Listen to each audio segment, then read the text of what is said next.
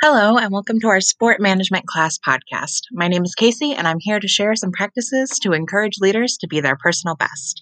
We're going to take a look at how to put leadership into action.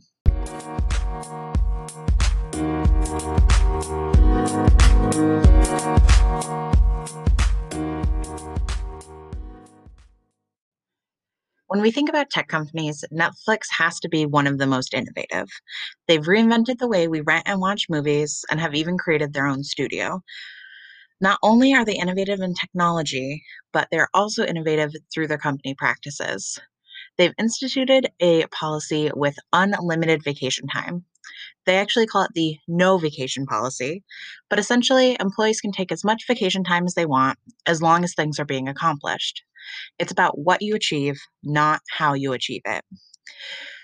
When starting this policy, they learned that they needed to put a couple guidelines in place to make sure it went well. Leaders needed to be able to set an example by taking as vacation time to encourage their team members to then take vacation time. And expectations needed to be communicated. When was a good time to take off?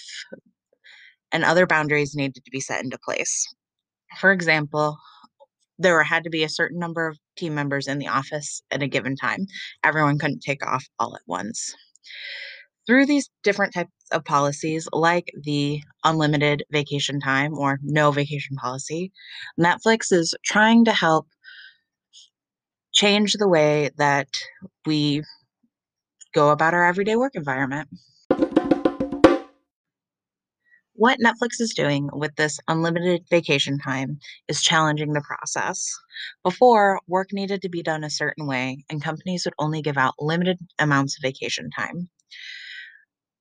What Netflix is doing is that employees are now getting as much vacation time as they want, which allows them to get more done, even if they're technically working less.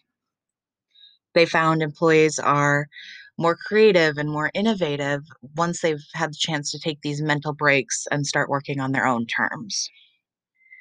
Of course, they needed to experiment with this policy before it was actually effective.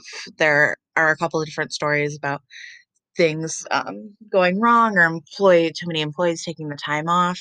So, like any kind of new policy, it needed to be tested before it was truly effective.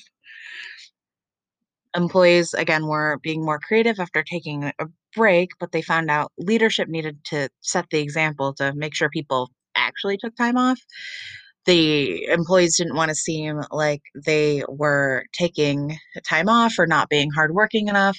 So it was really up to managers and leadership to start setting the example and to start talking about how much time they were taking off, since this would encourage other people to take time off as well if they needed it.